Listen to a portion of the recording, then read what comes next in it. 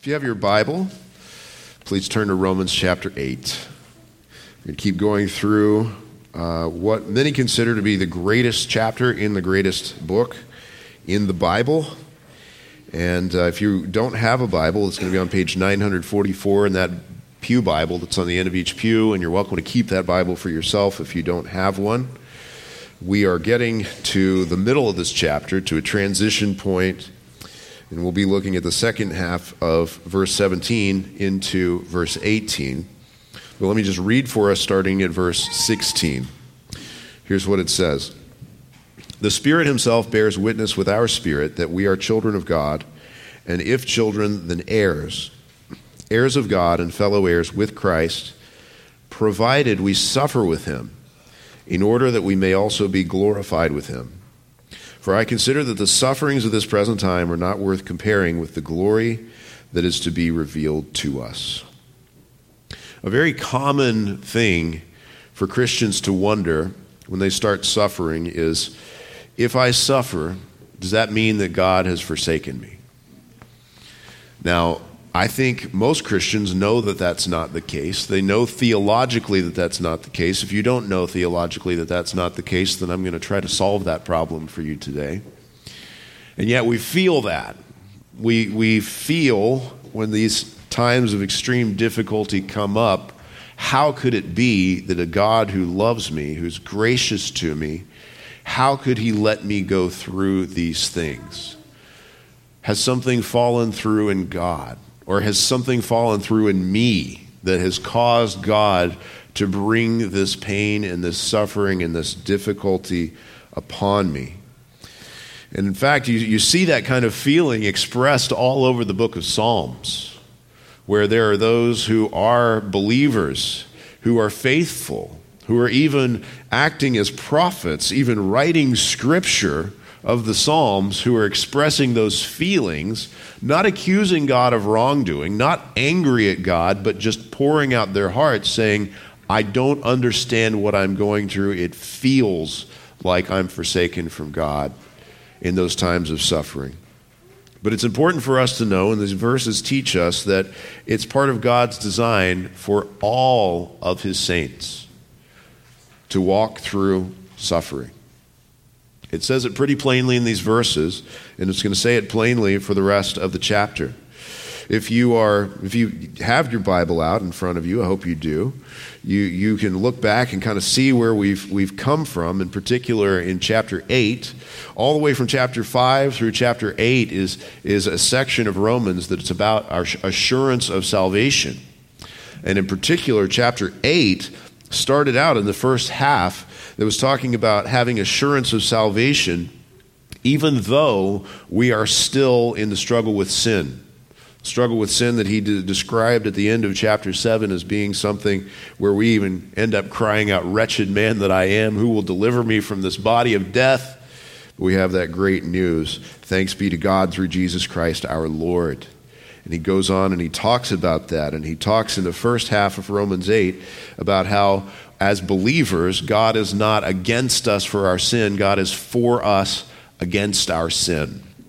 That's what the first half is about, is that we can have assurance that even as we are in the midst of this spiritual battle, there is therefore now no condemnation for those who are in Christ Jesus. And as we transition here in the middle of verse 17 and into verse 18, we're going to see for the entire rest of the chapter that God is with us, not just in the battle against sin, that God is with us in suffering. So two things that very commonly shake the assurance of salvation in a believer's life are sin and suffering. We've dealt largely with the issue of sin in the first half, and now we're going to go on in the second half and deal with the issue of suffering. Now, today's sermon, I'm tempted to just go through every verse that I can find in the entire Bible about suffering as Christians, and to just read them all to you. But I just want to say, we're going to be talking about suffering as Christians all the way from now through verse 39, which at my pace, that could take us like 10 years. So who knows? right? I told somebody the other day, every once in a while I run into another preacher, and they're like, are you still preaching Romans? And they laugh at me. And I'm like, yeah, I told everybody on the first sermon, for me, this is like getting in a hot tub. Don't ask me when we're going to get out. This is great. This is great. But as we go through the end of chapter 8, there's going to be an awful lot here about God still being with us, God still being for us, even as we suffer, so that we know that nothing will be able to separate us from the love of God in Christ Jesus our Lord. So as we have that question, if I suffer, does that mean God has forsaken me? I'll just tell you the answer up front. No. It does not mean that. In fact, it is absolutely normal, and not just normal, but prescribed. It is part of the Christian life as we take up our cross and follow the suffering Savior.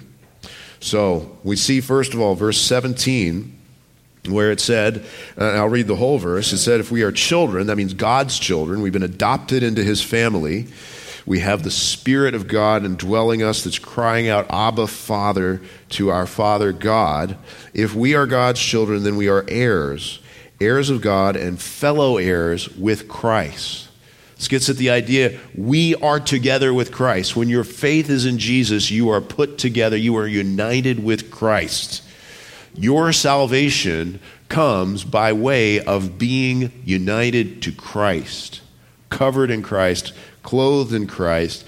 The reason you're going to have glory is because Christ has glory, and you're united to Jesus. The reason you're a child of God is because Jesus is the Son of God, and you're united to Christ. All of this together, but he says, remember, this one that we are united to is a suffering Savior.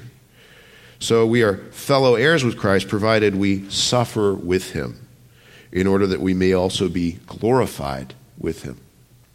This idea of suffering followed by glory is something that you're going to see all through Scripture. When you start to think about it, when you start to realize that Jesus pointed this out to his disciples as the way to read the Bible and to see what is the pattern that was pointing to Jesus all the way from Genesis to the end of the Old Testament, and then now it was played out in Jesus, and now is played out even in us as we are walking through these things. You're going to see it everywhere. But I just want to show you that this has been something that God has built into the Scripture from the very beginning. And the Old Testament has this pattern of suffering followed by glory. Suffering on the way to glory. 1 Peter explains this. 1 Peter chapter 1, verse 10, he's talking about the prophets that God used to write the Old Testament. And he says, concerning this salvation, the prophets who prophesied about the grace that was to be yours searched and inquired carefully, inquiring what person or time the Spirit of Christ in them was indicating when he predicted the sufferings of Christ and the subsequent glories. What he's saying right there is, as you look at the Old Testament, you're going to see this pattern of suffering and glory, both in the actual predictions about Jesus that are really direct, like Isaiah 53. It's pretty clear in Isaiah 53. Like I say, I can't read every scripture we think of about this right now, but it's very clear there, just directly predicting Jesus, but it's also the pattern throughout the whole thing, is that God's servants, God's prophets would suffer and then enter into glory. In Luke 11, Jesus said it this way as he was talking to the Pharisees, as he was giving his woes upon the Pharisees. He says, the blood of all the prophets shed from the foundation of the world will be charged against this generation, from the blood of Abel to the blood of Zechariah, who perished between the altar and the sanctuary. Yes, I tell you, it will be required of this generation. As he says, from the blood of Abel to the blood of Zechariah, what he's getting at there is that from beginning to end of the Bible, from beginning to the end of the Bible as it was put together at that point, which was the Old Testament, that this is the pattern, that God's prophets are not accepted, not seen as those who, wow, this is a man of God, let's all put him on a throne and put a royal robe on him. No, God's prophets have been those who have walked a path of suffering and rejection. When he says from Abel to Zechariah the prophet, Abel was killed in Genesis chapter 4, right there at the beginning of the Bible. Zechariah the prophet, most people when they hear that, I should say most Christians, most people who have a familiarity with the Bible, the first place your mind goes when you hear Zechariah the prophet is the guy who wrote the book of Zechariah. That's actually talking about a different Zechariah, though. It's talking about the Zechariah the prophet in 2 Chronicles chapter 24, who was killed in the temple court as he proclaimed that they ought not to be setting up idols and defiling it. And what you have there is the beginning and the end. You may not realize this. This is a fun fact, something that will help you understand your Bible a little bit better sometimes, is that in Jesus' day, the Old Testament had exactly the same 39 books in it that we have today. We use the same Old Testament that Jesus used. He was not using the Catholic Old Testament. He was using the one that we use. And the beginning was Genesis, and the way that the books were arranged, the order that they were arranged in, the last one was 2 Chronicles. All the same books, but arranged differently. So when Jesus says from the blood of Abel to the blood of Zechariah the prophet, he's saying from the beginning of the book to the end of the book, this is the pattern the whole way through. That those who come and are faithfully proclaiming the word of God have been suffering and rejected. And why should we expect that it would be any different when the Son of God himself comes as the ultimate prophet, the prophet like Moses who'd be raised up? Stephen, in Acts chapter 7, preaches one of the greatest sermons that was ever preached right before he's stoned to death for preaching Christ. And he preaches that pattern. That's what his sermon is about. As he's preaching to these Jewish leaders, literally the same people who were the ones who condemned Jesus to death. He says, don't you realize that what you have done is exactly according to the pattern that was all the way through the Scriptures? He points out that Abraham was a man of sorrows, that he was promised this inheritance, but he never saw the inheritance in his day. He points out that Moses was a man who was rejected by his own people, who had those, as he started to be raised up by God to deliver the people that he had, his own people turn to him and say, "Who made you a ruler and a judge?" And they refused to obey him, and they wanted to overthrow him even after he led them through the Red Sea. And he says, this Moses who said to the Israelites, this is the same Moses who said, "God will raise up for you a prophet like me from your brothers." So that's what the Bible says. When we say a prophet like Moses, this is a prophet who suffers, a prophet who is a man of sorrows, who is rejected.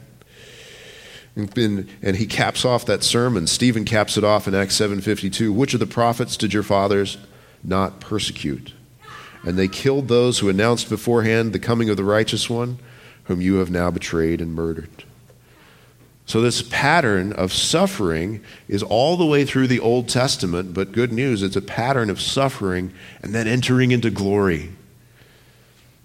That they were looking to the reward, to the heavenly city, even as all of these things happen. And then our Savior came, our Redeemer, Jesus Christ. He came from heaven. God the Son of God, he came and he became incarnate. He took on flesh. The one who is eternally God took on a human nature to himself, and he came and suffered. And I'm not just talking about the cross.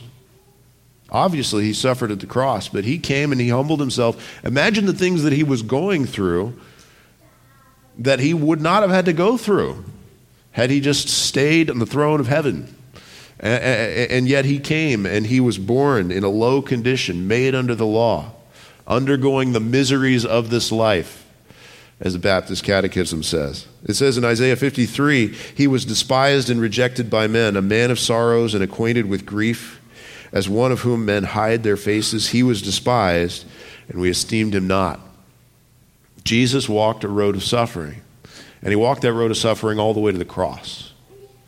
When he got to the cross, it says He said to them, this is actually after he rose from the dead, but he said to his disciples, "These are my words that I spoke to you while I was still with you, that everything written about me in the law of Moses and the prophets and the Psalms must be fulfilled."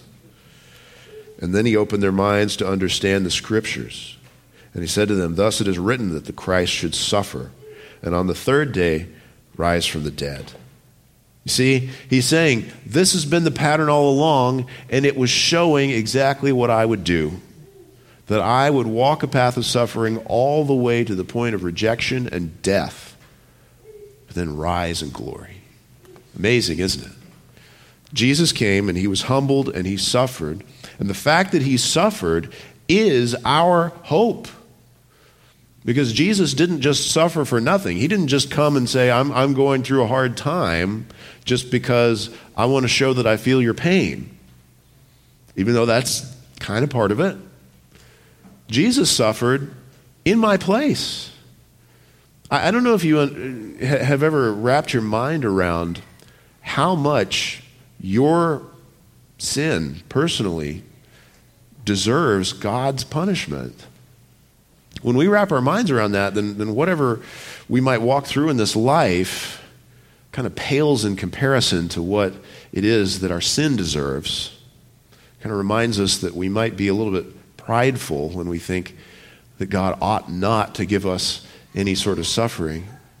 But Jesus is the one who took the fullness, the full punishment, the full wrath of the Father upon himself in our place for our sins, so that we could be counted as righteous in him. That's what you need. If you have a different understanding of how it is that you can be right with God, or how it is that you can go to heaven one day, then I invite you to lay that aside right now. Change your mind about that. That's called repentance. That's part of repentance. Change your mind about that, and instead look to Jesus, trust in Jesus alone and his finished work at the cross to die in your place for your sins. Trust in him alone for your salvation, and he will give you eternal life as you turn to him and trust in him. And those of us who trust in him, we have to realize that we're going to follow him. And part of following him means that we're going to follow him in suffering. That does not mean we're going to die for somebody's sins. That's something that's reserved for the Son of God. But it does mean if we're walking after Jesus, then we ought not to think that it's strange that we would suffer when we're following a Savior who's a man of sorrows, acquainted with grief. Here's what Jesus said in Matthew 16. This was right after Peter had made that great profession, "Jesus, you are the Christ, the Son of the living God." And then it says, from that time Jesus began to show his disciples that he must go to Jerusalem and suffer many things from the elders and the chief priests and scribes and be killed, and on the third day be raised. And Peter took him aside and began to rebuke him. Do you hear that? Peter was thinking, I just said you're the Christ and you agreed with me, and now you're saying you're going to suffer and be rejected and killed. That's crazy talk, Jesus. Well, what did Jesus say? Well, Peter said, "Far be it from you, Lord, this shall never happen to you." But Jesus turned and said to Peter, "Get behind me, Satan. You are a hindrance to me, for you are not setting your mind on the things of God, but on the things of man." He says when Peter said to Jesus, "No, you shouldn't suffer like that. You're the Christ. You're going to lead a victorious life." That was Peter's way of thinking right there. Jesus says, you're setting your mind on the things of man. The way it's been put in the first half of Romans 8 was the mind set on the flesh, right? Don't set your mind on the flesh. Don't love the things of the world, right? He says, no, don't you see there's suffering before the glory that is so much greater than the suffering? And then Jesus, the next thing he told his disciples, if anyone would come after me, let him deny himself and take up his cross and follow me. Now that's the thing that gets right at where we are today in Romans 8:17. If we are heirs and fellow heirs with Christ, we will suffer with him. provided we suffer with him, in order that we may also be glorified with him. Jesus said, here's what it looks like to follow our crucified Savior, is you take up your cross and you walk after him. Suffering is God's appointed path that we must walk through. Luke 24:31. Sometimes people talk about the 7 sayings of Jesus on the cross. You may not realize that he actually said more things on the cross than those that are called his 7 sayings. One of the things that he said on the cross is in Luke 24, as he turned to those who were around, and he wept for the daughters of Jerusalem and warned them about the suffering that was going to come for those who were following after him. And he said to those who were standing around there, trusting in him as he hung on the cross, he said, if they do these things when the wood is green, what will happen when it is dry? By that, he means if they do these things to the Son of God, what are they going to do to you who follow, who are sinners? It's expected that if we follow this suffering Savior that we're going to suffer. It's expected that we would suffer in all kinds of ways. It says in Philippians 1:29, it has been granted to you that for the sake of Christ you should not only believe, by the way, that says right there, if you believe, that's a gift of God. Calvinism right there. But it says you should not only believe, but has also been granted to you to suffer for his sake. God has granted it to you to suffer for his sake. That sounds strange, doesn't it? But it just reminds me of those disciples who had borne witness to Jesus after he had been raised from the dead, and they got called in front of the council, and they were beaten for their testimony in Jesus, and it says that they went away rejoicing to be counted worthy to suffer for his name. And he says, you, believer, it's been granted to you not only to believe, but to suffer for his sake. In Acts 14:22, Paul and his companions were going around. It says that they were strengthening the churches that they had planted, and they were encouraging them to continue in the faith and saying that through many tribulations we must enter the kingdom of God. He says, here's part of the encouragement. Here's a reason to read the book of Revelation devotionally. Through many tribulations we must enter the kingdom of God. He means that as an encouragement. Or 2 Timothy 3:12, indeed, all who desire to live a godly life in Christ Jesus will be persecuted. Do you desire to live a godly life in Christ Jesus? That verse says you will be persecuted. It might take more extreme forms in some people's lives and in some countries than it will in others, but there will be suffering in following after Christ. Now, I've heard people say this is one of the most common things that you'll hear if you make it a regular habit in your life to tell people the gospel. If you're trying to win people to faith in Jesus, one of the most common lines of rejection that people will say, especially in an affluent area like ours, people will say, well, my life's already going pretty well. I don't think I need that. As though the point of coming after Jesus were for your life to go well. Now, I don't want to say, like, don't get me mixed up. I want your life to go well, okay? I really do. But that's not the way that Jesus sold himself to people. He wasn't like, come after me and all of your suffering will stop. Come after me. Whoever would come after me, will let him have all his dreams come true. No, he said, whoever would come after me must take up his cross daily. He's saying, you come and you die. It is a call the call to come to Jesus is a call to come and die so that you might live. It's a call to say, I will die to myself, I will die to my sin, I will die to my flesh, I will die to the world so that I will come after the living Savior. By faith, he's going to give me life as I do not love the things of this world, as I don't set my hope on this age, but on the age to come. Now, so that's where we are, where he says, if we are children, then heirs, heirs of God, provided we suffer with him. I just want you to see that. I've been going to a lot of other scriptures, but think about the words that are there in the second half of verse 17. He's saying, this is evidence of being a child of God, suffering together with Christ. In fact, the way that he puts it, just the grammar of the words means that if you do not suffer with Christ, you are not a child of God. And if you are a child of God, you will suffer with Christ in order that we may also be glorified with him.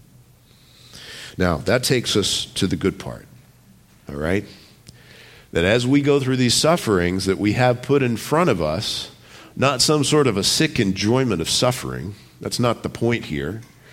What we have here is that we have an enjoyment of God as we have a pure and certain hope in Jesus for what he has provided for us in his death and resurrection. As we suffer with him, we will be glorified together with him too. We have present sufferings that are going to be followed by future glory. Now, are the sufferings of this present age, are they little?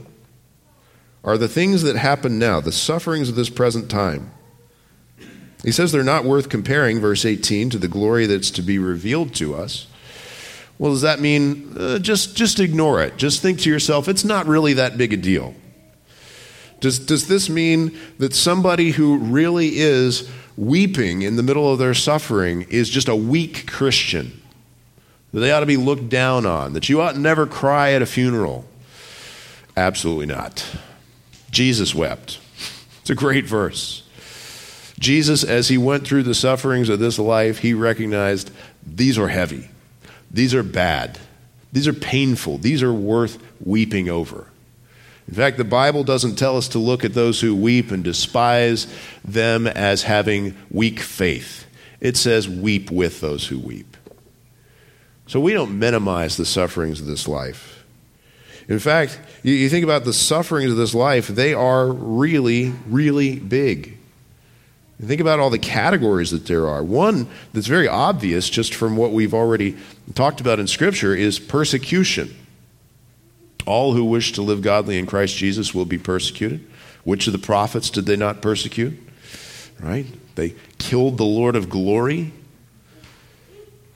And if they would do these things when the wood is green, well, then why not when the wood is dry?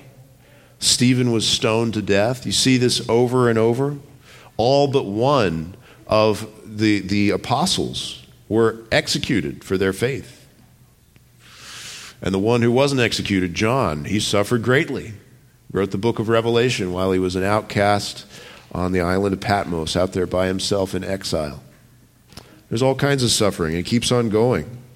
Some of you may in your house somewhere have a copy of an old book called Fox's Book of Martyrs. It just goes through and talks about all of the different ways that people have been persecuted and martyred, at least up to that point through the centuries. And there's been even more persecution and martyrdom that has come in the last century than in all of the centuries before that combined. Now, we may think that our sufferings here in the name of Christ are great because you might not get to have the job that you want if somebody finds out that you uphold the morality of the Bible or something like that. That is a form of persecution. And we also need to think about those who are in places like North Korea, where possession of a fragment of the Bible carries with it the death penalty. Not an exaggeration. Places like Afghanistan, where anyone who converts to Christianity will be executed if they are caught. Places around the world where people lose everything in this world for following Christ. Kind of makes having a hard time at work because people know you're a Christian, makes it sound a little smaller, but it's real too. But there is persecution. There are those who would oppose God's people simply because they are God's people and because they're upholding what God's word says. But there's other categories of suffering too. This is not a passage that's just about persecution. This also has to do with sickness And when we say sickness, the word sickness can sound like, oh, you get a cold, that's bad. Well, yeah, that's bad, but what about when you get a terminal cancer diagnosis? And you've been healthy all your life and you've done all the right things, and you don't understand why has this happened. What about pain? When suddenly your body just hurts all over and the doctors have no idea what it is and think you're crazy. What about bereavement? Where the most special people in the world to you are taken away and you don't understand. You don't know why or what the timing was about. There's loss of property where maybe you had maybe you had a fortune and suddenly it's lost and you've fallen into poverty. There's rejection from friends and from family, not just for Christ, but for various kinds of reasons. There are disasters like hurricanes, like earthquakes, like all kinds of things that you never saw coming. There's crime that can be committed against you, heinous crime. There is oppression. There are those who would seriously try to take advantage of those who are in weak situations. There is abuse. There is failure. There's terror. There's war. There's poverty. There's imprisonment, like Paul went through. There are all kinds of things, and they're not small. They're big. Just think of Job. In the book of Job, think of the kinds of sufferings that he went through. Just in the span of an afternoon maybe, or even a few minutes, he had all of these messengers, these 4 different messengers that came to him. One said, as Job was a man with all kinds of wealth in terms of livestock, because that's how you were wealthy in Job's day, you had a lot of livestock. He said the oxen were plowing and the donkeys feeding beside them, and the Sabeans fell upon them and took them and struck down the servants with the edge of the sword, and I alone have escaped to tell you. The next messenger came and said, the fire of God fell from heaven and burned up the sheep and the servants and consumed them, and I alone have escaped to tell you. The next messenger showed up and said, the Chaldeans formed 3 groups and made a raid on the camels and took them and struck down the servants with the edge of the sword, and I alone have escaped to tell you. The next messenger said, this is the worst of all. Can't even imagine this. Your sons and your daughters were eating and drinking wine in their oldest brother's house. And behold, a great wind came across the wilderness and struck the 4 corners of the house, and it fell upon the young people, and they are dead. And I alone have escaped to tell you. Can you imagine losing all of that? Losing your own children, losing everything but your own life. Then Satan asked God if he could afflict Job more, and he struck him with loathsome sores from the sole of his foot to the crown of his head in Job chapter 2. To the point where Job's own wife looked at him. And her advice to him was, do you still hold fast your integrity? Curse God and die.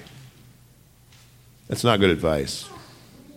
But you can see the kind of suffering that he was going through, where his own wife would say, give up on this God. You'd be better off dead. Guys, Job was a man of God. Job was faithful. And you need to know that the reason for Job's suffering were hidden from him. And they were hidden from his friends. And his friends were absolutely convinced that Job's suffering had something to do with Job. That it had to be because of something that he had done. Or because you cannot claim to be pure in your heart, because there has to be some kind of hidden sin. This has to be retribution from God in some way. But as we read the book of Job, we get to see what's going on, which is it has absolutely nothing to do with Job and himself and his life. It has to do with God displaying his power and his glory in heaven. This is a thing to know as you go through your sufferings, which you will go through. Some of those sufferings sometimes have to do with God's loving discipline of you. Sometimes sin brings pain into your life that God doesn't bring because of wrath against you, but because he is forming you into the image of Christ and he loves you as a loving father. Sometimes that's the case. But many times, suffering comes into your life for reasons that are absolutely inexplicable. Where your old motivational teacher in high school used to tell you that everything comes down to choices. Make the right choices and everything's okay, and you've made the right choices and everything is not okay. And you say, I don't get this. Why is this happening? You need to know that God's ultimate purposes are not about you. They're not about me. God has purposes that are bigger than us and higher than us. And in Job's life, those purposes had to do with displaying God's own glory in heaven, even to Satan and to the other heavenly beings who were watching Job's life and what would happen in all of this. And that may be the case in your own life. It may have absolutely nothing to do with you, except that God has purposes that are beyond what we understand. You need to know that these things that happen may have to do with Ephesians chapter 3, verse 10. It says that through the church, the manifold wisdom of God might now be made known to the rulers and authorities in the heavenly places. Did you know that angels and demons are watching you in your life? The angels are rooting for the glory of God to be displayed in you. The demons are rooting for everything that God has said to be false about you. But sometimes there are just things that God has his purposes in that will never be known to you in this life. And we trust God. Again, it doesn't mean that these sufferings, as it says, verse 18, the sufferings of this present time are not worth comparing with the glory that is to be revealed to us. I just want to go back again. Does that mean that those sufferings are meaningless? Does it mean they're small? Does it mean they're little? No. The Apostle Paul, who God used to write this book, God also used him to write 2 Corinthians, and Paul tells us about his own sufferings. He says, 5 times I received at the hands of the Jews the 40 lashes less one. 3 times I was beaten with rods. Once I was stoned. 3 times I was shipwrecked. A night and a day I was adrift at sea, on frequent journeys, in dangers from rivers, danger from robbers, danger from my own people, danger from Gentiles, danger in the city, danger in the wilderness, danger at sea, danger from false brothers, in toil and hardship through many a sleepless night, in hunger and thirst, often without food, in cold and exposure. And apart from these other things, there is the daily pressure on me of my anxiety for all the churches. You hear that? That is heavy suffering. That's really heavy stuff. And that same Paul is the one that the Holy Spirit used to write, I consider that the sufferings of this present time are not worth comparing with the glory that is to be revealed to us. You know why that is? It's not because the suffering right now is small. It's because the glory that is to be revealed is so much bigger than that big giant suffering that we have here in this world, in this life. The glory to be revealed. It's not worth comparing in size, and it's not worth comparing in duration. Here's what it says in 2 Corinthians 4:17. He says, for this light momentary affliction, remember, he knows it's big and heavy, but he says this light momentary affliction is preparing for us an eternal weight of glory beyond all comparison, as we look not to the things that are seen, but to the things that are unseen. For the things that are seen are transient, but the things that are unseen are eternal. You see there? When you compare the glory that is to be revealed with the sufferings of this present age, the glory to be revealed is so much weightier, so much bigger, that in comparison it makes what is here lightweight like a feather. When you compare how long it's going to last, you have the momentary afflictions of this life. Now this life, when you're in it, it seems like all there is. It seems like forever, but it's momentary. It's transient. but we're looking at the eternal weight of glory. We are looking at the things that are not transient but last forever, the eternal glory. What he's talking about here is the glory that we will enter into as believers in Jesus Christ. The way that the Bible lays this out for us, we see that we enter into that glory first in what we call the intermediate state, or what most people call heaven. That intermediate state is the time between when you die and when you're raised from the dead. And what happens at that point is that believers, after their death, go straight to be with Jesus in heaven. And you're made perfect in holiness, and you immediately pass into glory, and you behold Christ, and there is joy, and there is love. It is a world of love alone, without any mixture of the hatred that surrounds us in this world. And it's the glory of Christ. Now, if you want to know what heaven is like, you need to study the Bible to see what God is like. Do not trust those heaven and back books that are all over the place. Okay? People want to know things that God has not told us. People make up stories. Sometimes people tell about experiences that maybe they actually experienced, but when you compare them to the Scripture, that's not the heaven that's described in the Scriptures. When Paul says that he was given by God this vision, he says, I don't know whether I was in the body or out of it, but he was given a view of heaven. It says that he saw things he wasn't permitted to speak about. Whereas these heaven and back books say, we're going to spill all. We're going to tell you everything. And yet when you pick up the book of Revelation and read Revelation 4, Revelation 5, Revelation 7, all of these places in the Bible that describe heaven, do you know what heaven is all about? Heaven is all about God. It's all about God. Just like Yankee Stadium is all about the Yankees, right?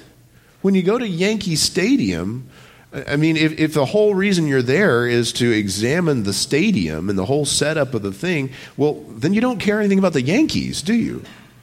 Which I kind of don't, but it's okay if you do. I should have been talking about Citi Field instead, all right? But here's the thing. When we go to heaven, the point of heaven is God. This is the glory of heaven, is God. So if you want to know what is the glory to be revealed to us, what is it that we're going to be enjoying in heaven, open up your Bible and with every passage ask the question, what does this tell me about the God whose presence I'm going to be enjoying forever? That's how you learn about heaven, is you learn about God, because he's the star of heaven. He's the whole point of it. And so in that intermediate state, we're going to behold Christ. We're going to enjoy God, but we're also, even there, waiting for more of the glory that's to be revealed at the resurrection. There will be a day when Christ has returned from the dead and has broken open the tombs, and he raises us from the dead will be judged.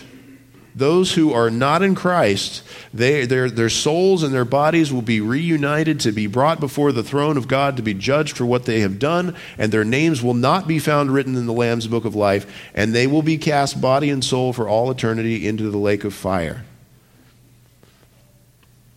Those who have been raised from the dead, who are in Christ, whose faith is in Jesus, body and soul united, they have been raised in bodies imperishable, like Jesus' resurrected body.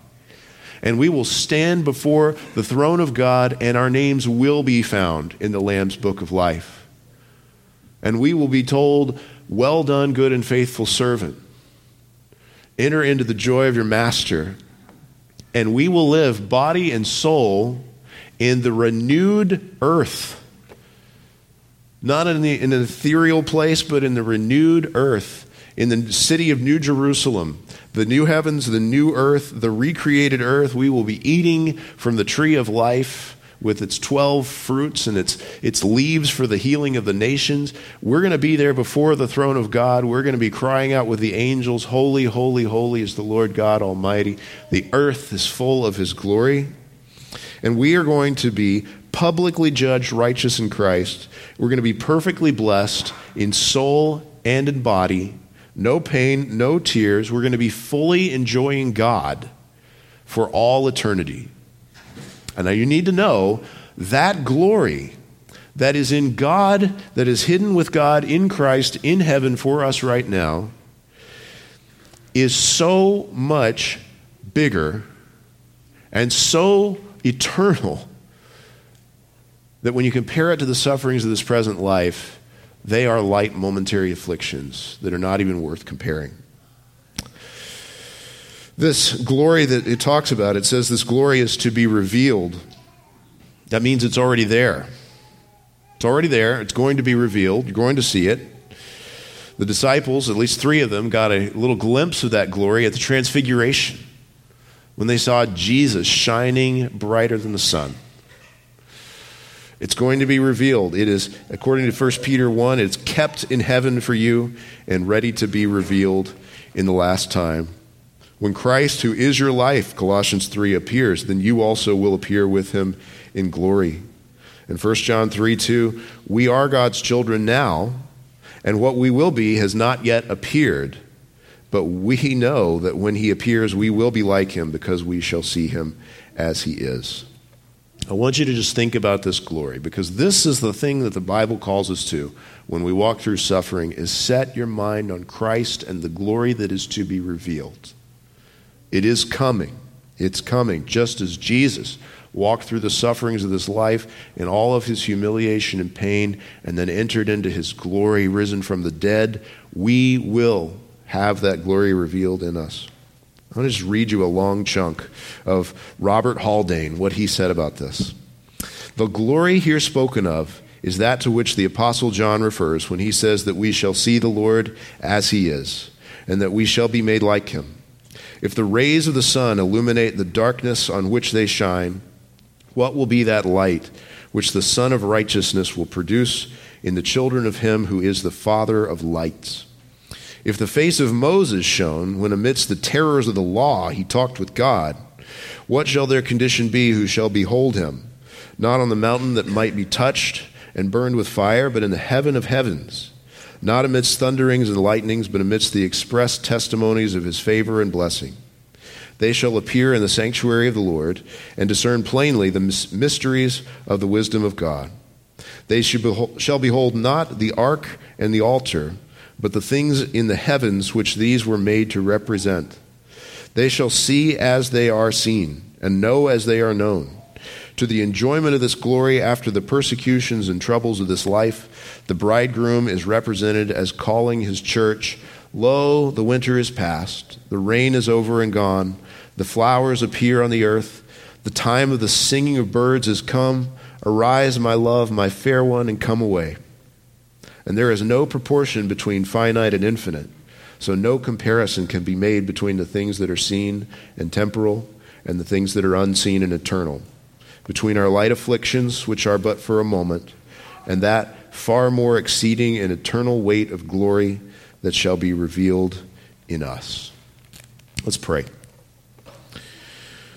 Father, I pray that if there are any who have only the things in this world to hope in, I pray that you call them to Christ. I pray that you give them repentance. I pray that you give them faith. And I pray that you would, by your grace, give them the full inheritance, the fullness of your glory. Lord, I pray for us who are in Christ. I pray for your grace and the help of the Spirit to walk through the path that you've given us of suffering together with Christ on our way to being glorified together with Christ. Lord, I pray for those who are in the middle of suffering.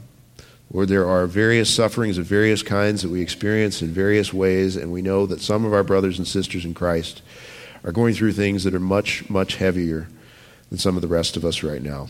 And I just especially pray for your comfort and for your help for them. Give us the grace to weep with those who weep, not to minimize those sufferings. God, I pray that you would give grace and help to walk through those things as we look not to the things that are seen, but to the things that are unseen. Put our hope in the glory of Christ. Lord, I thank you that Jesus has gone through everything before us and has come out on the other side alive and glorified. Thank you for our union with him. Keep us in Christ. And it's in Jesus' name I pray. Amen.